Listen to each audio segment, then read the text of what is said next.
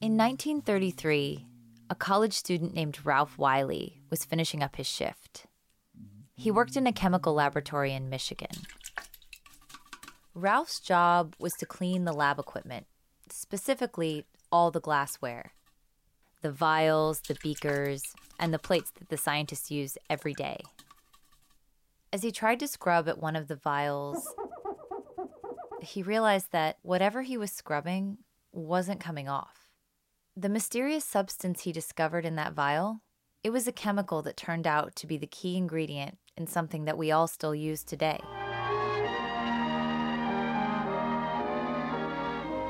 Here it is, the most amazing food wrap ever developed. It's the crystal clear plastic that lets you see everything you wrap. He filed for a patent a few years later. It was one of the first plastic patents in a long line of products to follow. And today, from saran wrap to Teflon to Tupperware to bubble wrap. January 26th is Bubble Wrap Appreciation Day. You can find plastic pretty much everywhere in pretty much everything. But by now, we've all heard about the downsides of plastic. Plastic has saturated our environment. There is a garbage truck of plastic. It has invaded the animals we eat. Entering the ocean every minute of every hour of every day. And now, we are experiencing the fastest rate of extinction ever. It's finding its way into our bodies. For a while, we all thought the solution to this bad news about plastic was recycling. But now there's a downside to recycling too. We return to a special series on our plastic problem. As we've noted in prior stories, the troubles with recycling are a major part of all of this. The trash now threatens the industry. China, the world's biggest buyer of recycled materials, stopped importing a lot of our salvaged goods last year. Despite our best efforts, only 9% of all plastic we use winds up being recycled. There are people all over the world responding to this bad news. Many of them are scientists. In fact, environmental scientists have been working on plastic elimination for over 60 years now. They're focused on what happens after you throw that plastic away. Because the truth is, there is no away. There's an island of plastic the size of Texas floating in the Pacific Ocean. That problem isn't going away, unless we find a new solution. The patent system is built on learning from the past. New patents can build on the old ones, making way for smarter and better innovations. A pair of young Canadian scientists decided they were going to find the solution. They'd build something new, something that would finally trash the plastic problem. Our process with ATOD actually can break down polyethylene within 6 hours. From the Intellectual Property Owners Education Foundation, this is Stroke of Genius.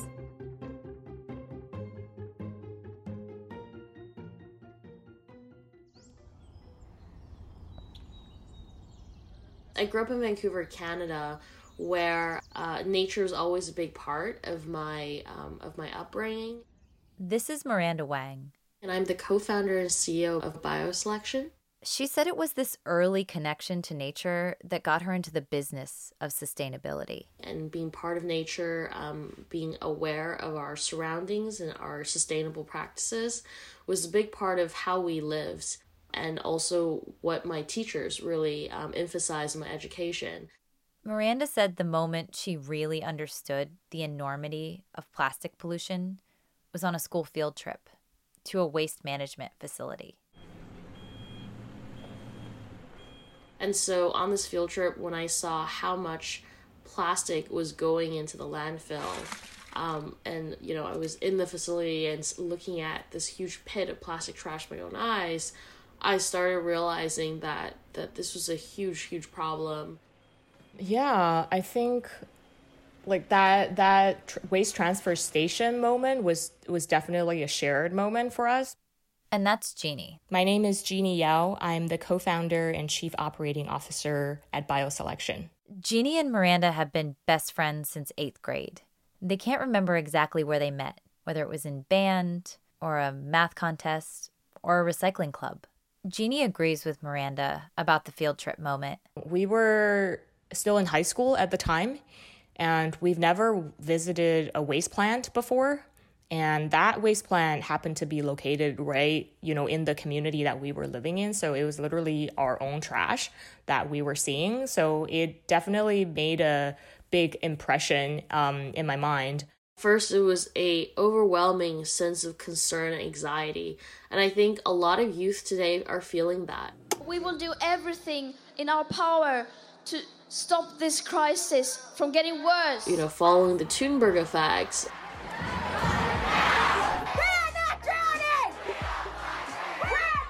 Protesting and giving a voice in the environment, people are anxious, and I felt that when I was young.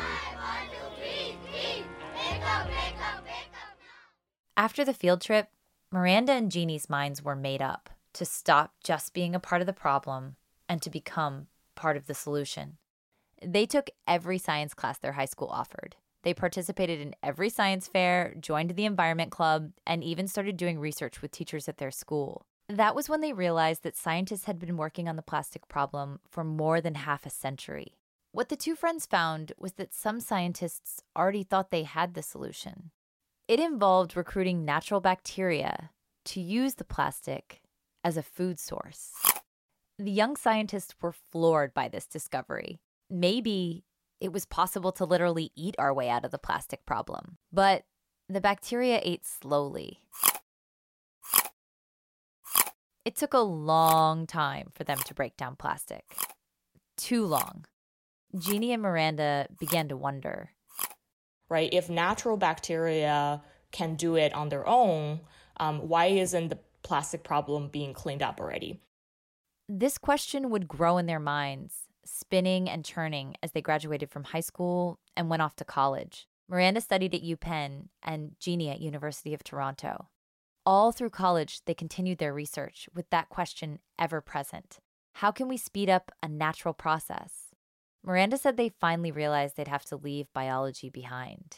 We realized that, if we are depending on biology, on cells to break down plastics, it would be a very slow process. We had to really kind of get together and assess, what this is about. Is this about us being, biochemists, or is this about us solving the plastic problem? And ultimately we decided that we wanted to solve the plastic problem. It was then that they knew it was time to turn their idea into not just their life's work, but a profitable business in the hub of innovation, Silicon Valley.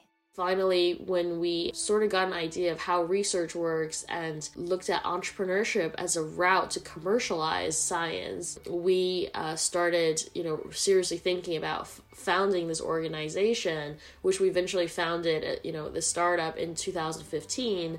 And built our way from there. But now a company called BioSelection is changing that by taking all that plastic. BioSelection is a startup that has developed a process that turns the polyethylene into chemicals. The chemicals are then sold to companies that use them to make a wide range of products, from padded jackets and auto parts. BioSelection is the first company to achieve this with recycled plastic film.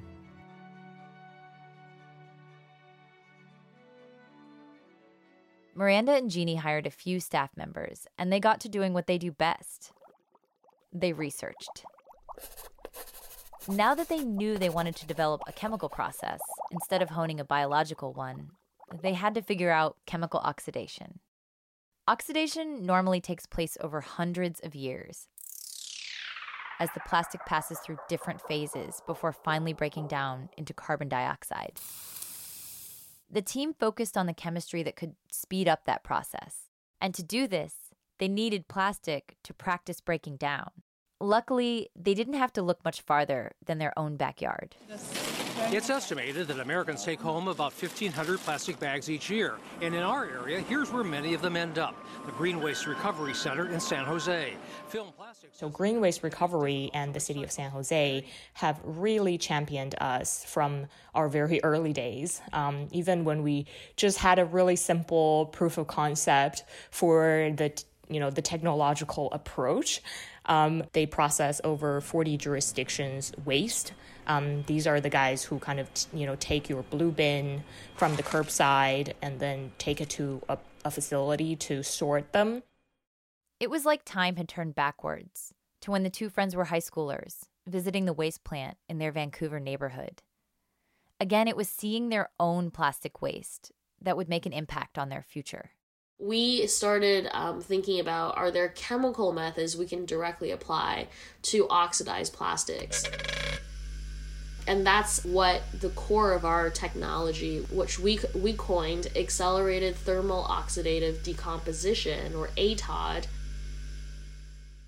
The first ATOD patent was published on October 24th, 2019. Now, ATOD spans a few different patents. And Jeannie says BioSelection has filed trade secrets for some parts of the process as well. Both are valuable forms of IP, and you really have to decide very carefully what you're going to patent and what you're going to trade secret. And in our case, what we've trade secreted are some of the downstream processing procedures that come out of ATOD. Those are things that we took us a while to really understand and develop and master, and those are the things that will give us a lot of advantages when it comes to developing our own materials downstream. I asked Jeannie how she described the invention at its most simple level. She said to think about it kind of like Legos. If you see plastic packaging waste as some type of a model built from Lego building blocks, what we're doing is essentially taking the building blocks apart, breaking it down into the simple Lego pieces. They break down the waste, and then they start rebuilding. The BioSelection website calls this upcycling. Upcycling is the better version of recycling. Instead of reusing a plastic bag as a plastic bag or a bottle as a bottle, upcycling goes, up in the supply chain. It improves the quality of whatever material is being used. Miranda said the things they build out of their upcycled materials are way, way more impactful than plastic bags or plastic wrap. Right? And so these are not just materials that cover a piece of banana and keeps it safe.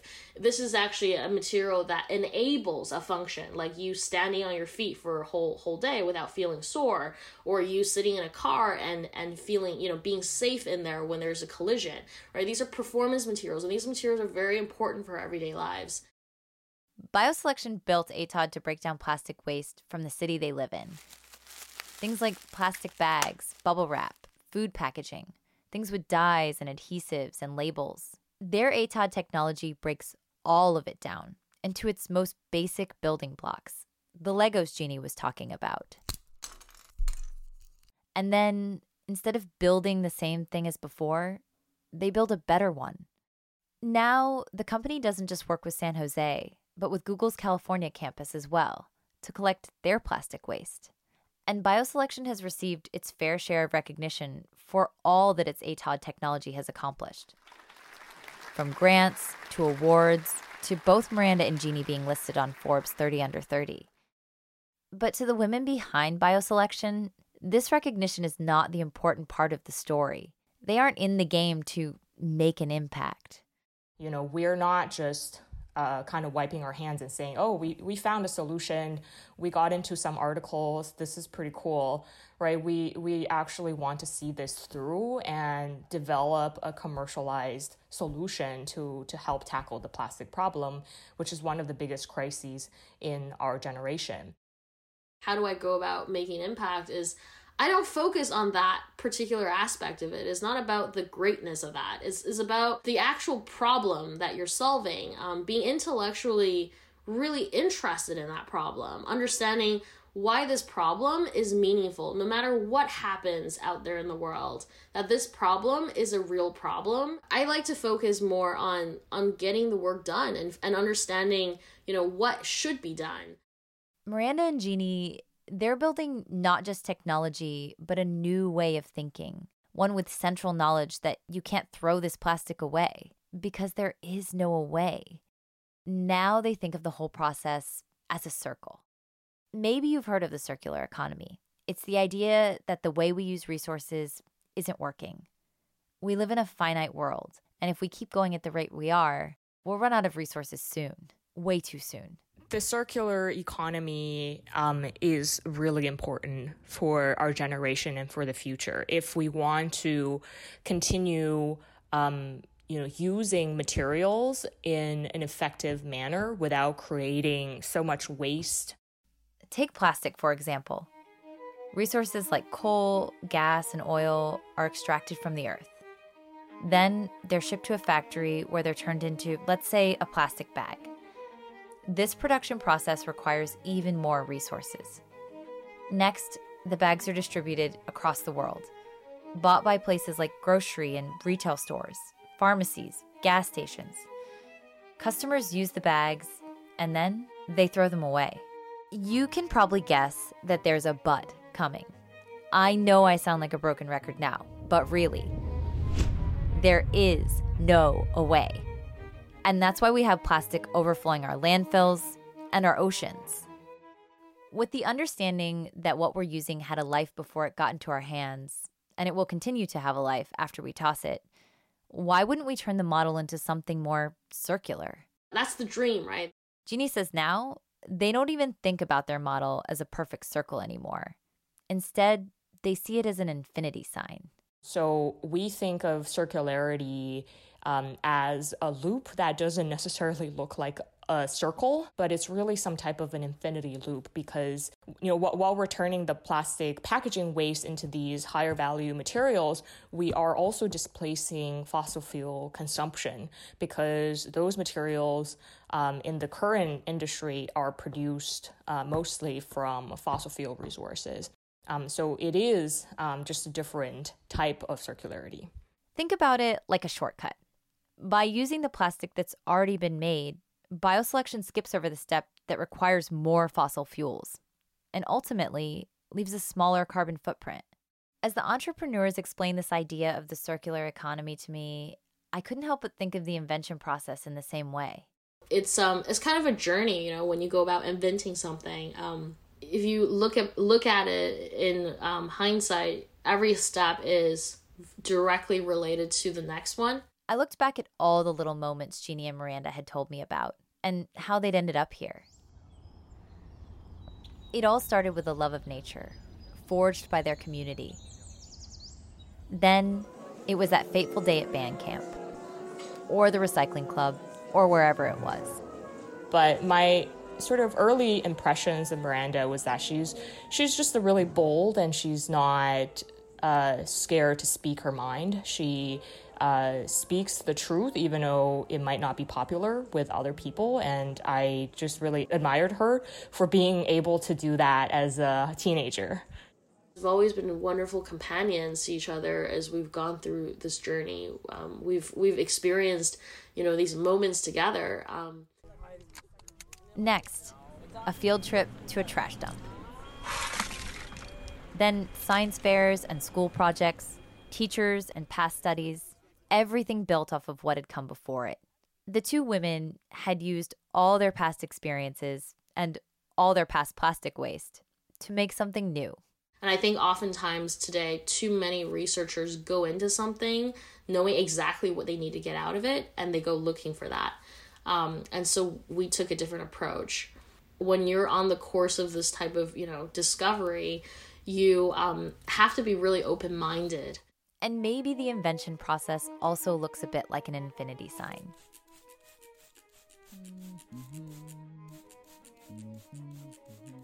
Ralph Wiley, back in 1933, invented something he thought would convenience the lives of all Americans.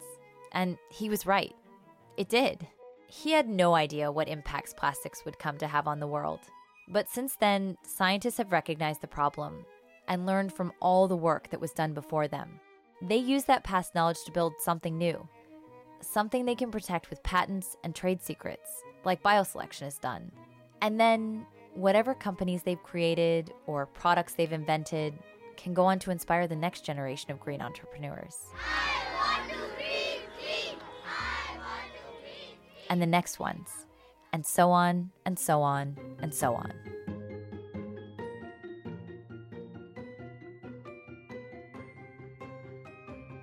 Tag us on Instagram at IPO Education Foundation, along with a small business that is innovating for a green future, so we can celebrate our small business owners and their efforts. This episode of Stroke of Genius is sponsored by Schwegman, Lundberg, Wussner. Schwegman is one of the largest intellectual property boutique firms in the country, focusing on original drafting and filing of patent applications, with clients located throughout the United States and elsewhere in the world. To learn more, visit www.slwip.com. Stroke of Genius Season 3 is produced by Goat Rodeo, a DC-based production company that works to empower storytellers. Keep an ear out for us.